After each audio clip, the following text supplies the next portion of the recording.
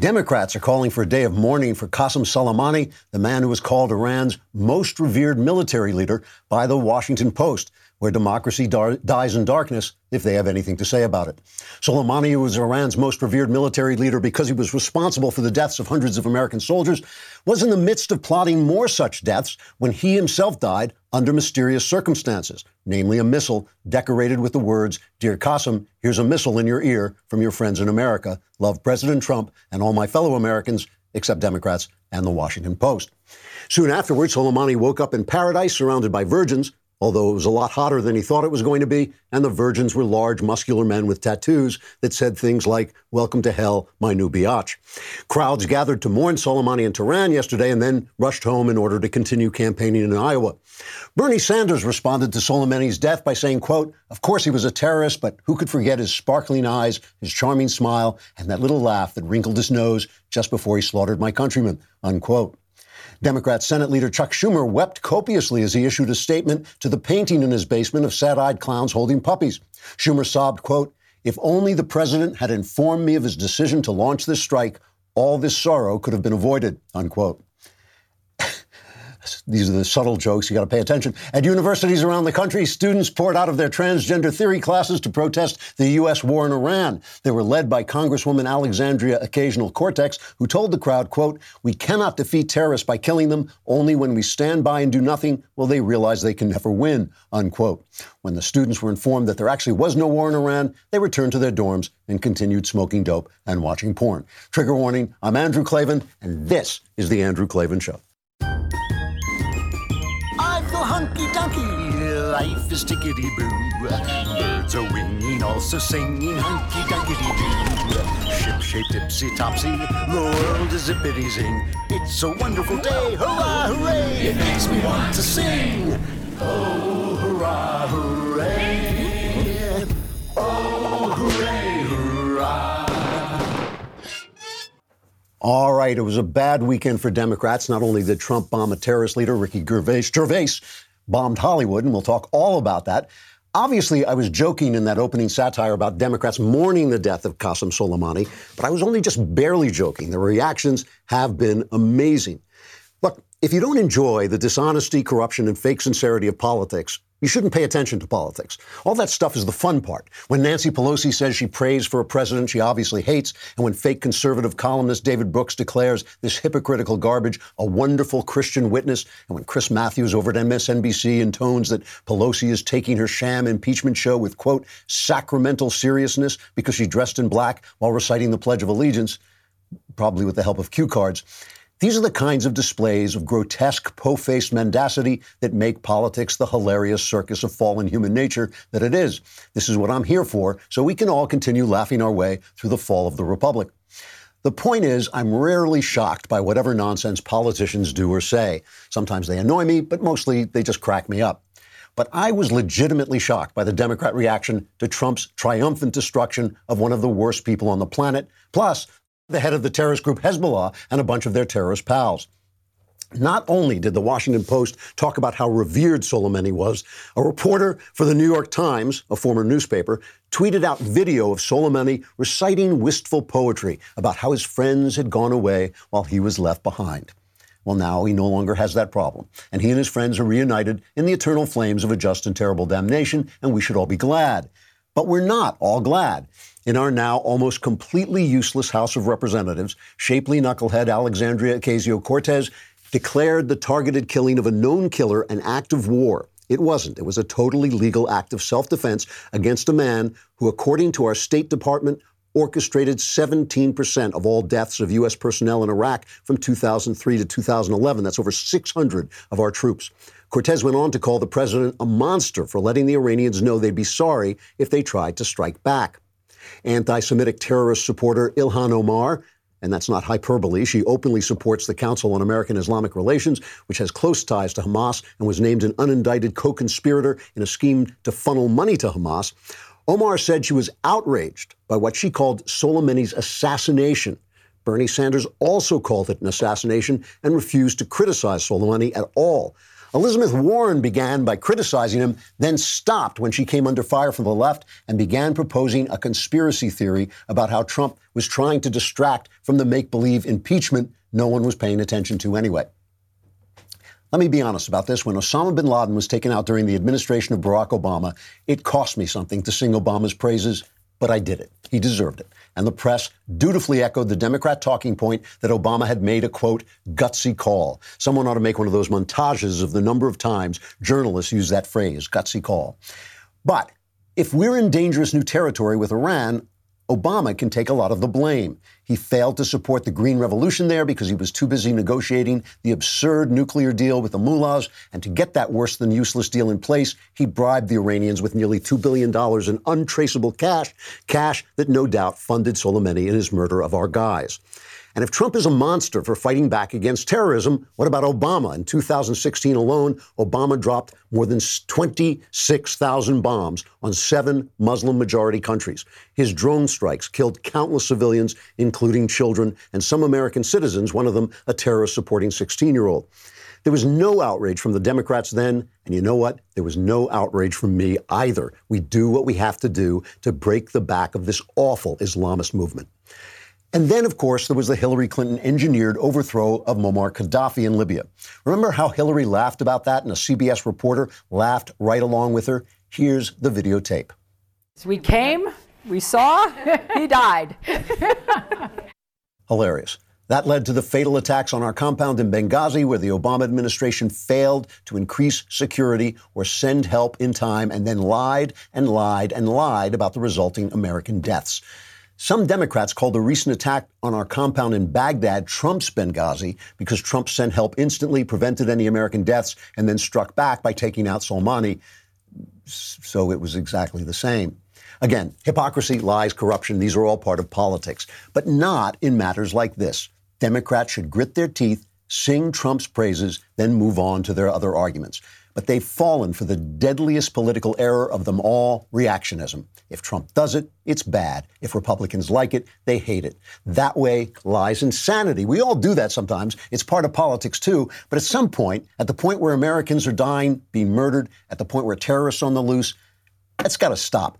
Democrats today show zero sign of liking this country at all. They say the U.S. was founded in racism, which is a stone lie. They attack the First and Second Amendments because they promote individual freedom over socialist schemes. They attack constitutional protections of our federal system, like the Electoral College.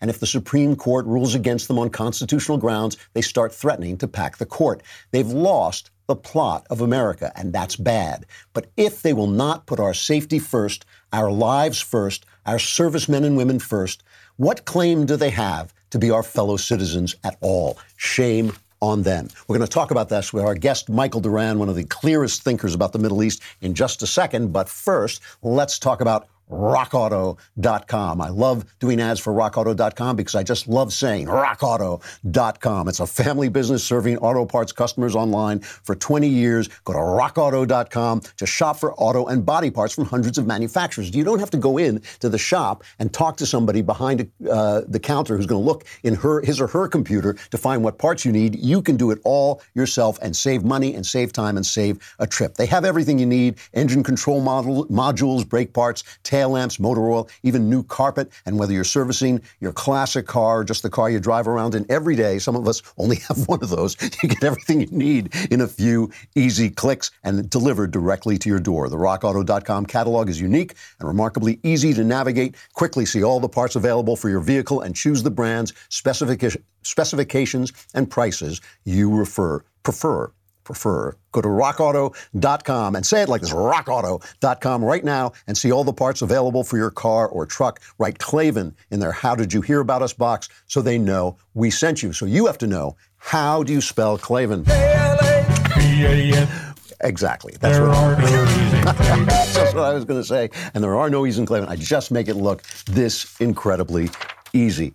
So Michael Doran is a senior fellow at the Hudson Institute. He specializes in Middle East security issues. We had him on after Trump pulled out of Syria. He was the only person who had a clear take on it. And then, Mike, it's good to see you. Good to see you. You published a terrific piece in the New York Times.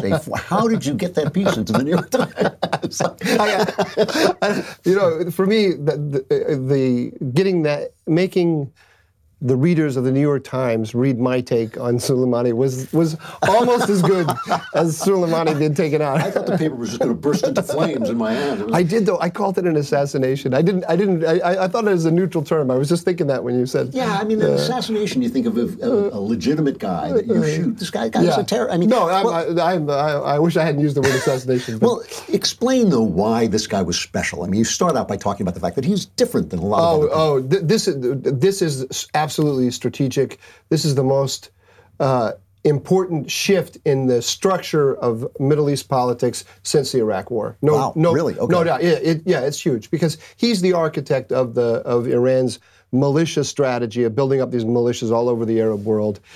He's the actual foreign minister. Zarif is his errand boy. He's the actual foreign minister for all Middle Eastern countries. He's the head of special operations for Iran. He's an absolutely unique individual. He's the big brain, the architect of all this. He's the number 2 guy in Iran, really. And Trump said with this act, I'm not going to get into this tit for tat with you. I'm not going to play this game where you have a little militia over here that you run and I pretend that it was that militia that attacked me and not you. I'm just going to go to the head of the snake. And that is totally new. And so this guy, he was brilliant. I mean, when they call him he was doing a brilliant job destroying the Middle East. He was brilliant. Yeah. He was creative, and he was a great also self-promoter. They created this whole mystique around him. So in this article, that again, I'm shocked to have seen in the New York Times. You talk about this being the end of Obama's strategy in the Middle East. What exactly do you mean by that? Well, Obama aligned the United States with Iran from Baghdad to Beirut in order to get the nuclear deal. And Trump came in and he wanted to reverse that, start working with allies against Iran, and he put maximum pressure, that's all the economic sanctions, and got out of the nuclear deal.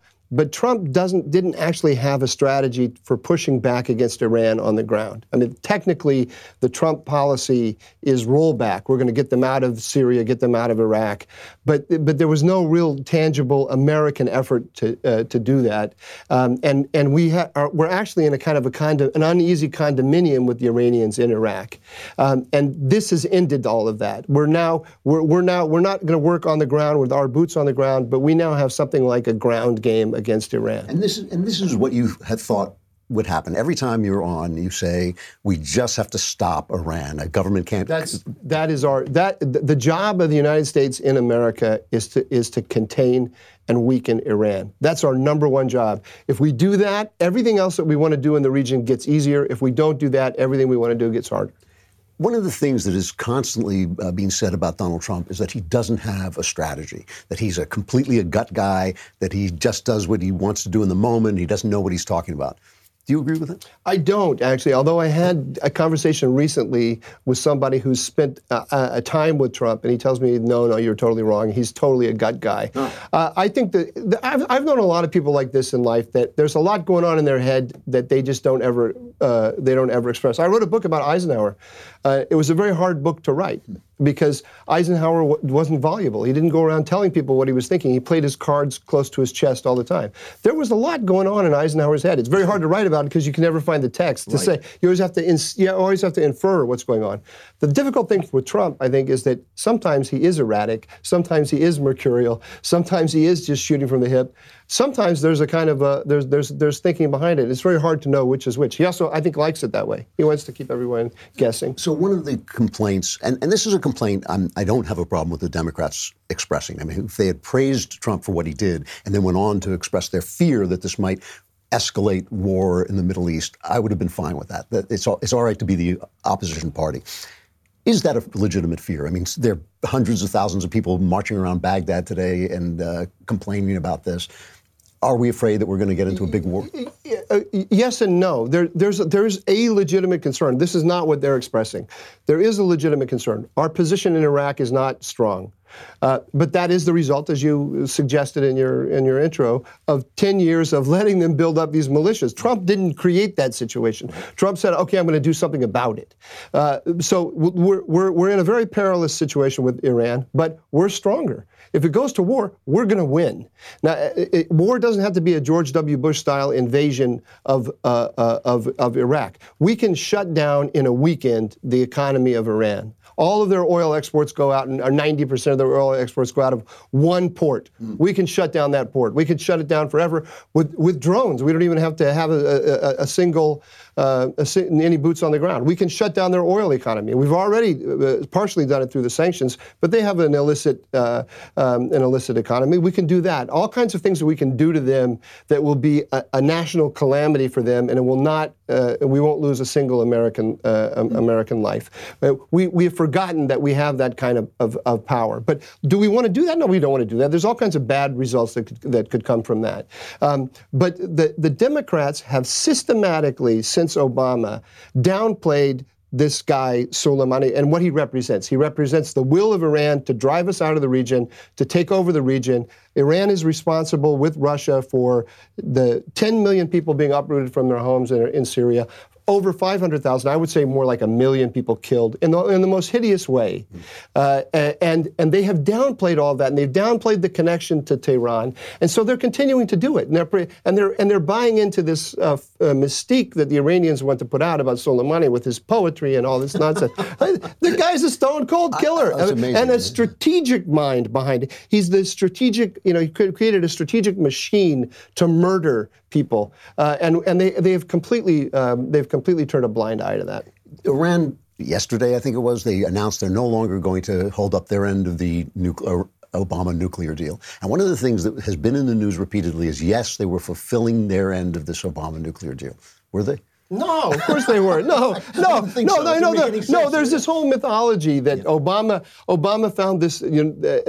Unlike George W. Bush, who had this stupid war in Iraq, Obama had this other way to get along with Iran and stabilize the region. He didn't. It all failed. It was all fantasy. It was based on a complete misunderstanding of how the world works. So what Trump should do about this nuclear thing? Yeah. He should move to unilateral snapback in the UN. Obama built in, the one good thing Obama did in the JCPOA is they built in this mechanism where any signatory to the original signatory to the JCPOA can reimpose all of the sanctions and all of the, not just the sanctions, more importantly, the Security Council resolutions the 6 Security Council resolutions pertaining to the nuclear program prior to the JCPOA, they were not wiped out by the JCPOA. They were just held in abeyance. We can slap them on again. It matters because we can take the nuclear program and put it outside of international law again, and then the Europeans, this distance between us and the Europeans the resentment from Europe will still be there, but they believe in international law, so they'll have to pay attention to it. When it was the other day that Iran was posing with China and Russia, essentially saying, now here we are all together. Is there any danger that China and Russia will join this fight on their behalf? Yes. I'm so glad you mentioned that because this is why, for your audience in particular, this is why we have to care. Because I'm sure a lot of people are saying, "What are we even doing there? What do we care? Yeah. It's a pile of garbage, and what do we care if Iran is on top of the pile of garbage or not? We know we should care. We should care because the fear would be that China, who has this Belt and Road initiative, will work with Iran to take over all of the oil resources of the Gulf.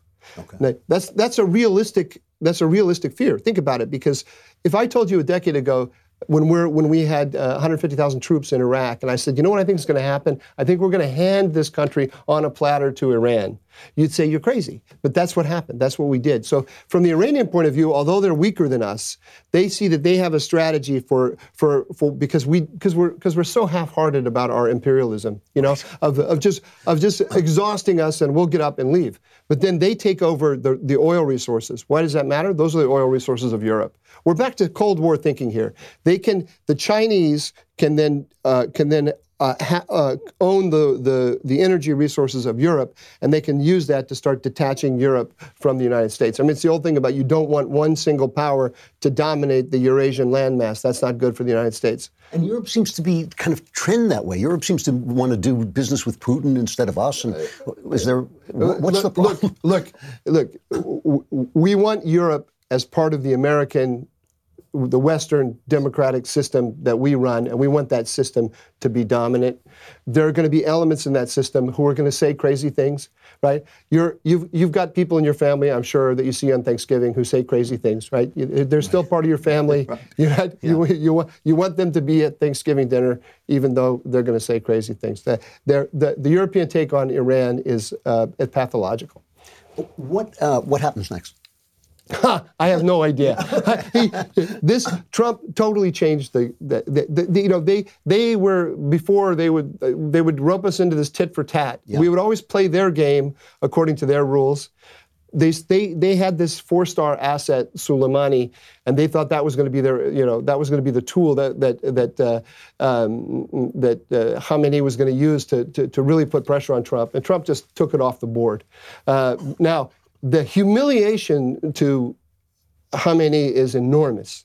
And this is a regime that cannot be humiliated like that. So the imperative for him, he's already vowed vengeance.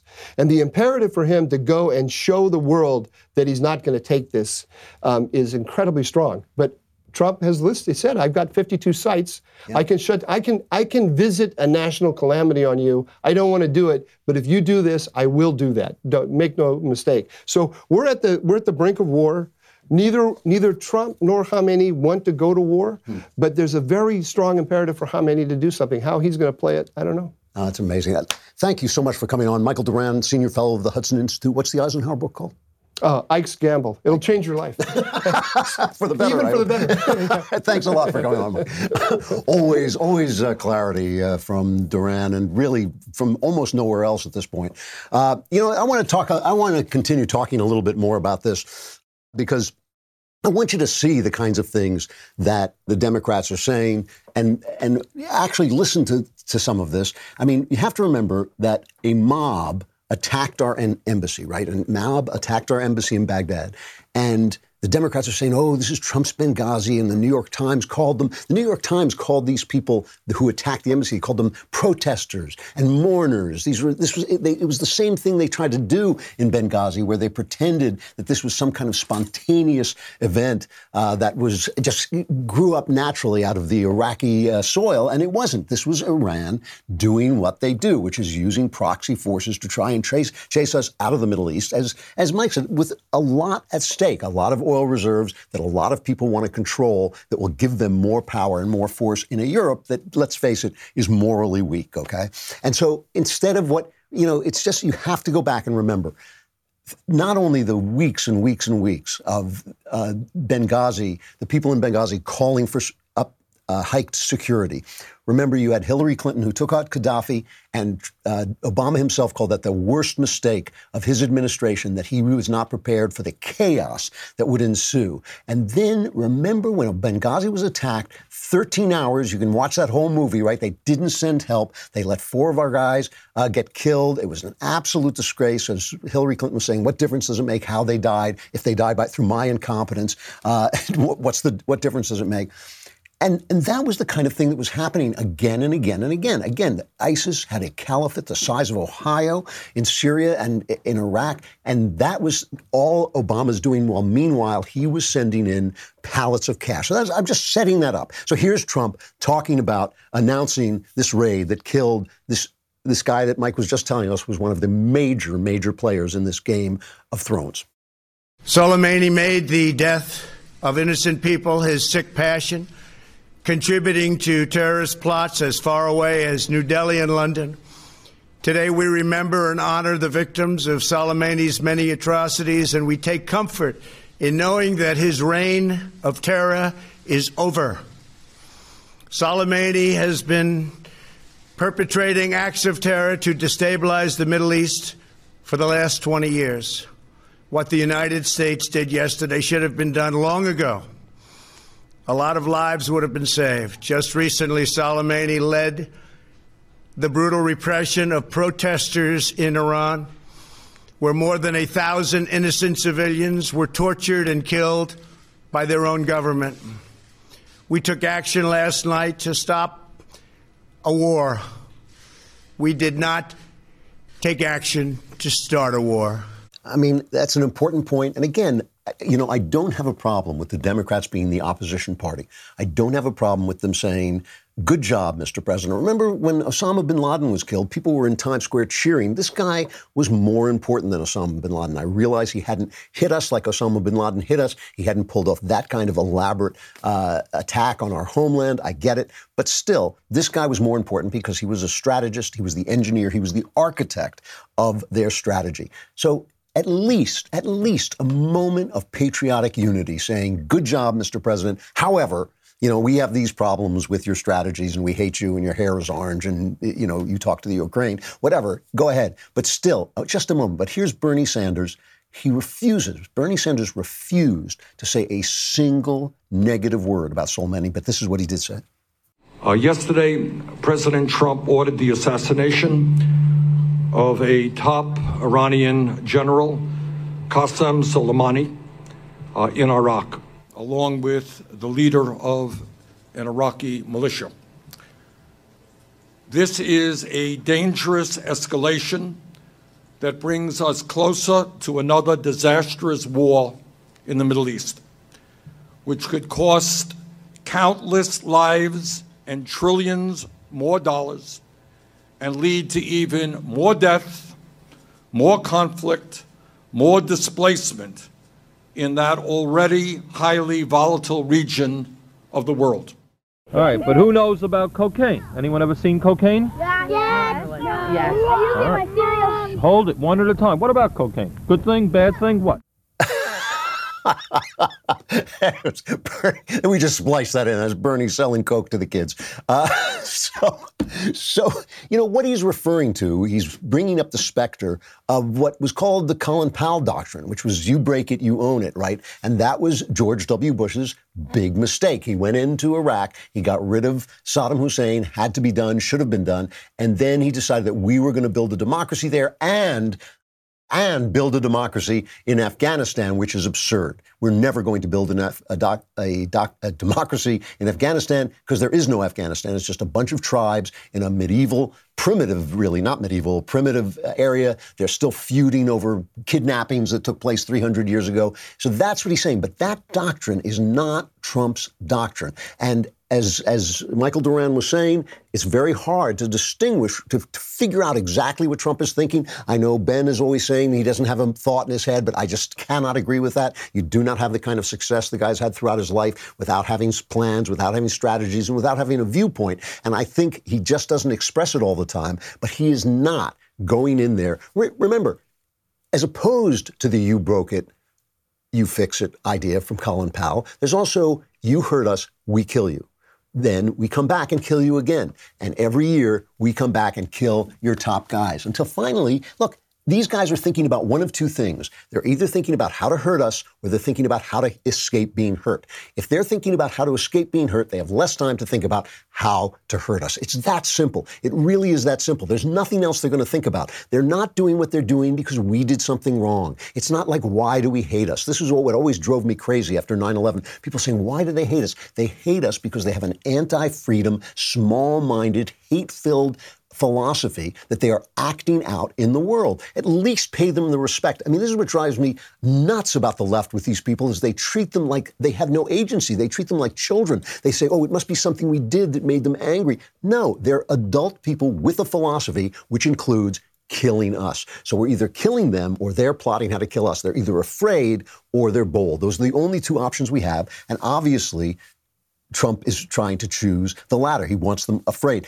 You know, they keep calling this an assassination, and Mike said that he called in his New York Times, amazing New York Times op-ed, he said that He called it an assassination. But the reason it's not is an assassination is illegal. This is totally legal. Alan Dershowitz wrote about this in the Journal today, the Wall Street Journal. He said the president has the constitutional authority to take military actions short of declaring war that he and his advisors deem necessary to protect American citizens. This authority is extremely broad, especially when the actions must, by their nature, be kept secret from the intended target. Congress has the sole power to declare war, but it hasn't formally exercised that power since World War II, and since then, the U.S. has fought long and costly wars in Korea, Vietnam, Iraq, and Afghanistan. So here's Liz Warren. Liz Warren started out because Liz Warren is there's still somewhere deep inside. Pocahontas? Elizabeth Warren.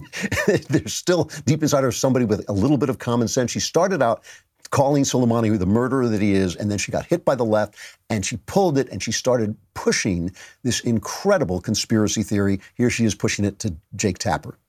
I think the question that we ought to focus on is why now? You know, why not a month ago? Why not a month from now? And the answer from the administration seems to be they can't keep their story straight on this. They pointed in all different directions. And, you know, the last time we watched them do this was this summer over Ukraine. As soon as people started asking about the conversation between Donald Trump and the president of Ukraine and why aid had been held up to Ukraine, the administration did the same thing. They pointed in all directions about what was going on. Look at her cheekbones. Look at her cheekbone. You know, this is the thing. I mean, this is amazing. If a right-winger were saying this, we'd be hearing about Fox News. We'd be hearing about conspiracy theories. We'd be hearing about all this talk about how crazy it was. But when the left does it, it's like, yeah, Trump is really going to call a bombing raid because he's afraid of impeachment. I mean, right now, impeachment is just good for Trump. It's a humiliation to the Democrats. They're still stalling about bringing it to the Senate. Mitch McConnell is making noise like maybe he'll just vote the whole thing down without seeing their stupid impeachment thing. If this was such a crisis, if it was such a crisis that President Trump said something he maybe shouldn't have said to the Ukrainian president, why aren't we hurrying to save our dear, dear Constitution that Nancy Pelosi loves so much? We're not doing anything because it was a purely political kabuki show. Trump is not bombing people to get out of this impeachment. It's absolutely ridiculous. And, you know, the thing that's coming out also, of course, is from our entertainment community, including guys like Colin Kaepernick, who called this like a racist attack. There's nothing new about American terrorist attacks against black and brown people for the expansion of American imperialism. That's Colin Kaepernick. And Michael Moore said, basically, we're just killing this guy. Now you're supposed to learn to hate him.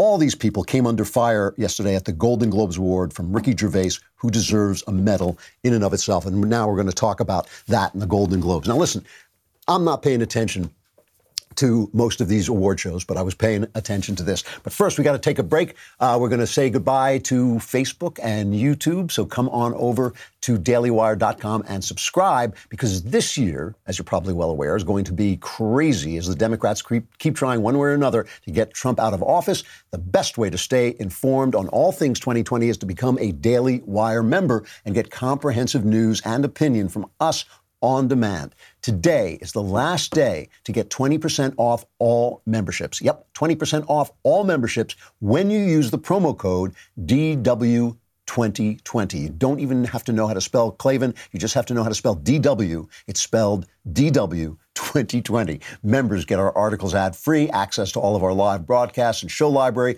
the full 3 hours of The Ben Shapiro Show, select bonus content, access to the mailbag, and more. Plus, our new all-access tier gets you into live online Q&A discussions with me, with Ben, Matt Walsh, Michael Knowles, plus our site's writers and special guests. With everything going on, you can turn to us for answers, and the difference between our answers and everybody else's is ours are correct. Again, that's promo code DW2020 for 20% off all memberships today only. Join today and stay informed on all things 2020. Come on over to dailywire.com.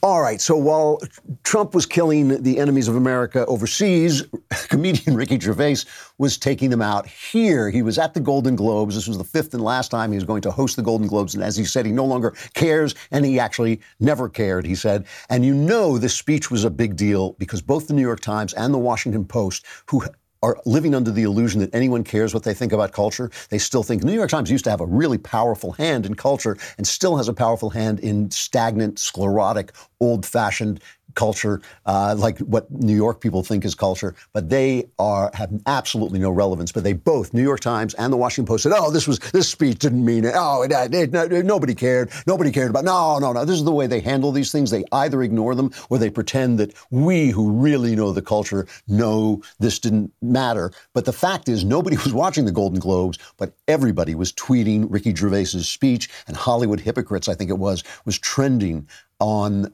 Twitter. Here's the thing. There's an important clip where Gervais told people to get up and accept your awards and don't make political speeches. And everybody's playing that part of the clip.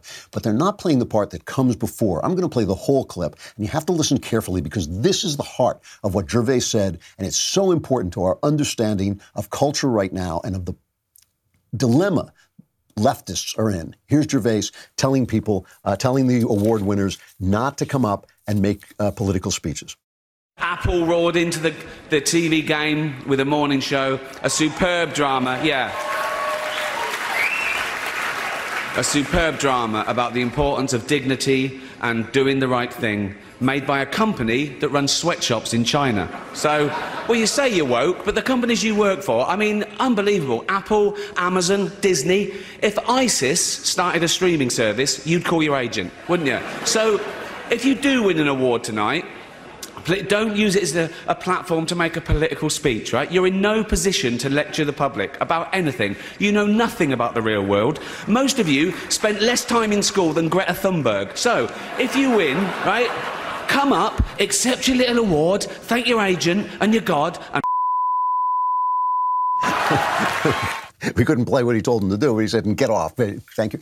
But everyone's playing the part where he says, don't make political speeches because you don't know what you're talking about. But what he begins by saying is he talks about Apple, Amazon, Disney, and the fact that these are corrupt and abusive companies. And Tim Cook of Apple was sitting right there with that little tight smile on his face like he was thinking, I'm going to have this guy killed.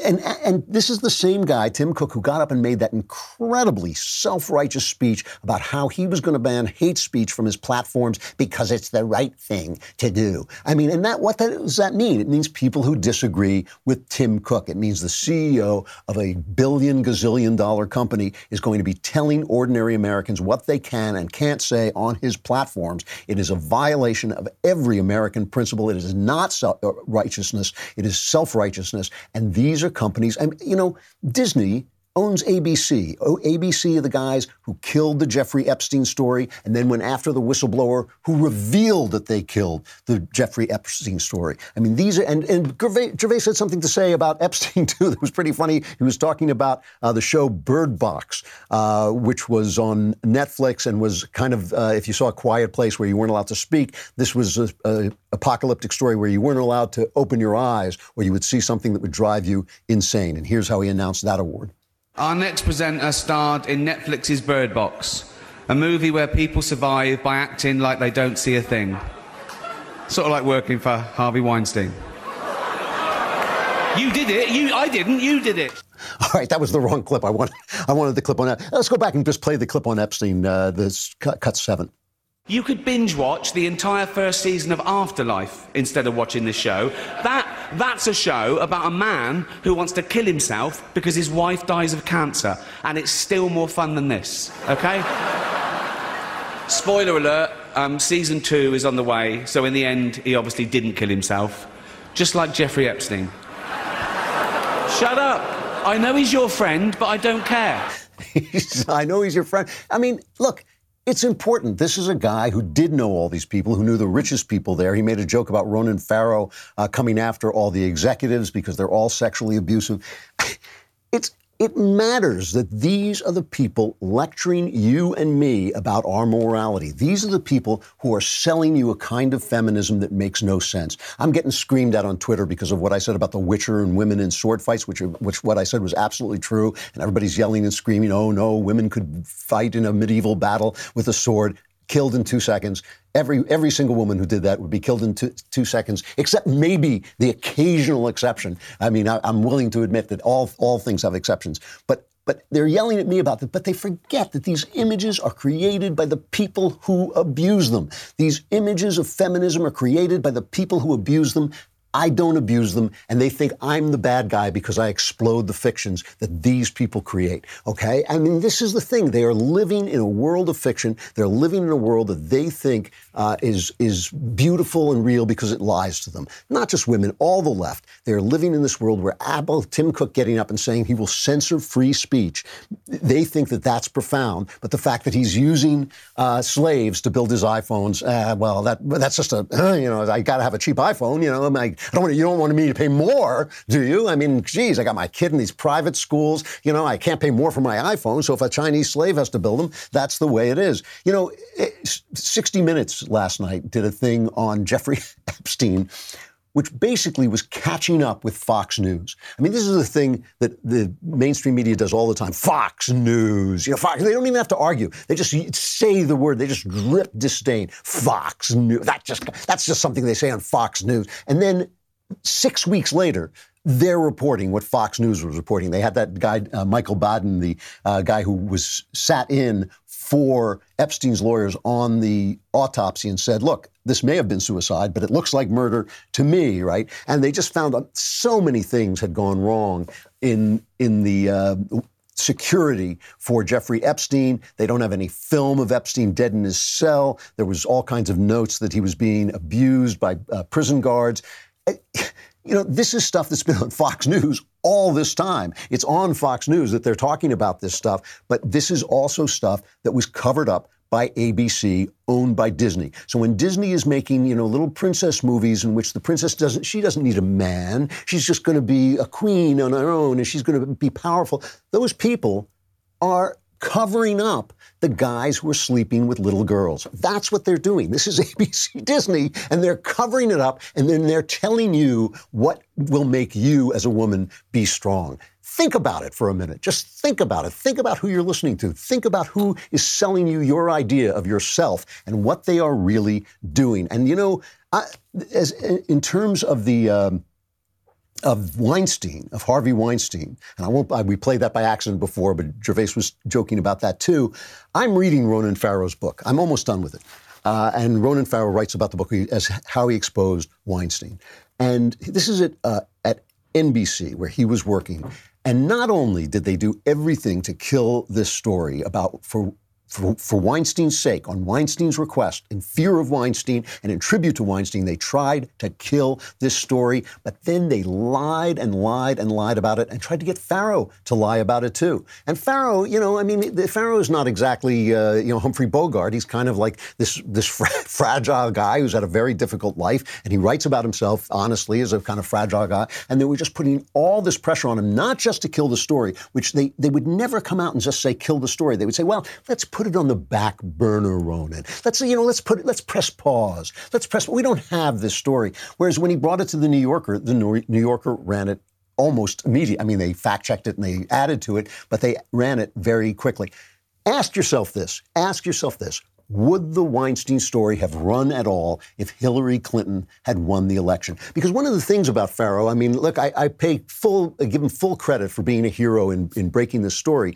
But he then also went after Trump for a consensual affair, and I'm not condoning Trump's consensual affairs. I'm just saying it's not the same thing. He went after Kavanaugh with very, very little proof. So, I mean, there is this bias there, and I'm not sure that Weinstein still wouldn't be a powerful producer in Hollywood, completely untouched, if Hillary Clinton had won the election. So these are corrupt people. These are hypocritical people. And when they preach to you, you have a right to say to yourself, well, wait a minute, wait just a second here.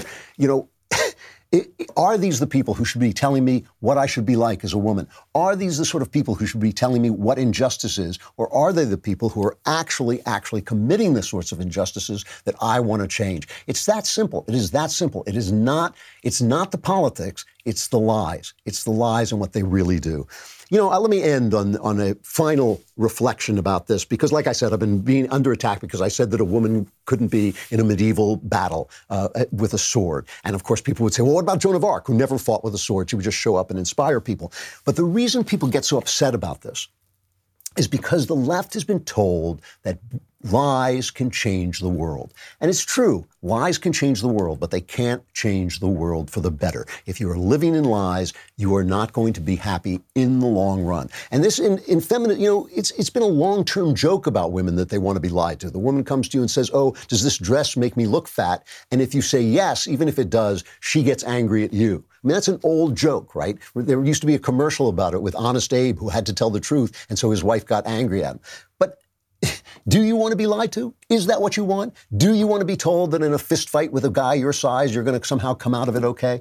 Do you want to be told that that's where your strength lies, that your strength lies in being a man, that your strength lies in having the kinds of ambitions that men have? Or do you want to be told the truth? The thing is, the left has convinced itself that if you call a man who says he's a woman, somehow that will make him a woman. They have convinced themselves that narrative changes everything. Narrative changes nothing. The truth remains the truth, and it's the truth that sets you free. And that's why they get so upset over fictions instead of really looking at the facts and really looking at the kind of people who are selling them the fictions they sell. I got to stop there, but I will be right back here tomorrow. I'm Andrew Klavan. This is The Andrew Klavan Show.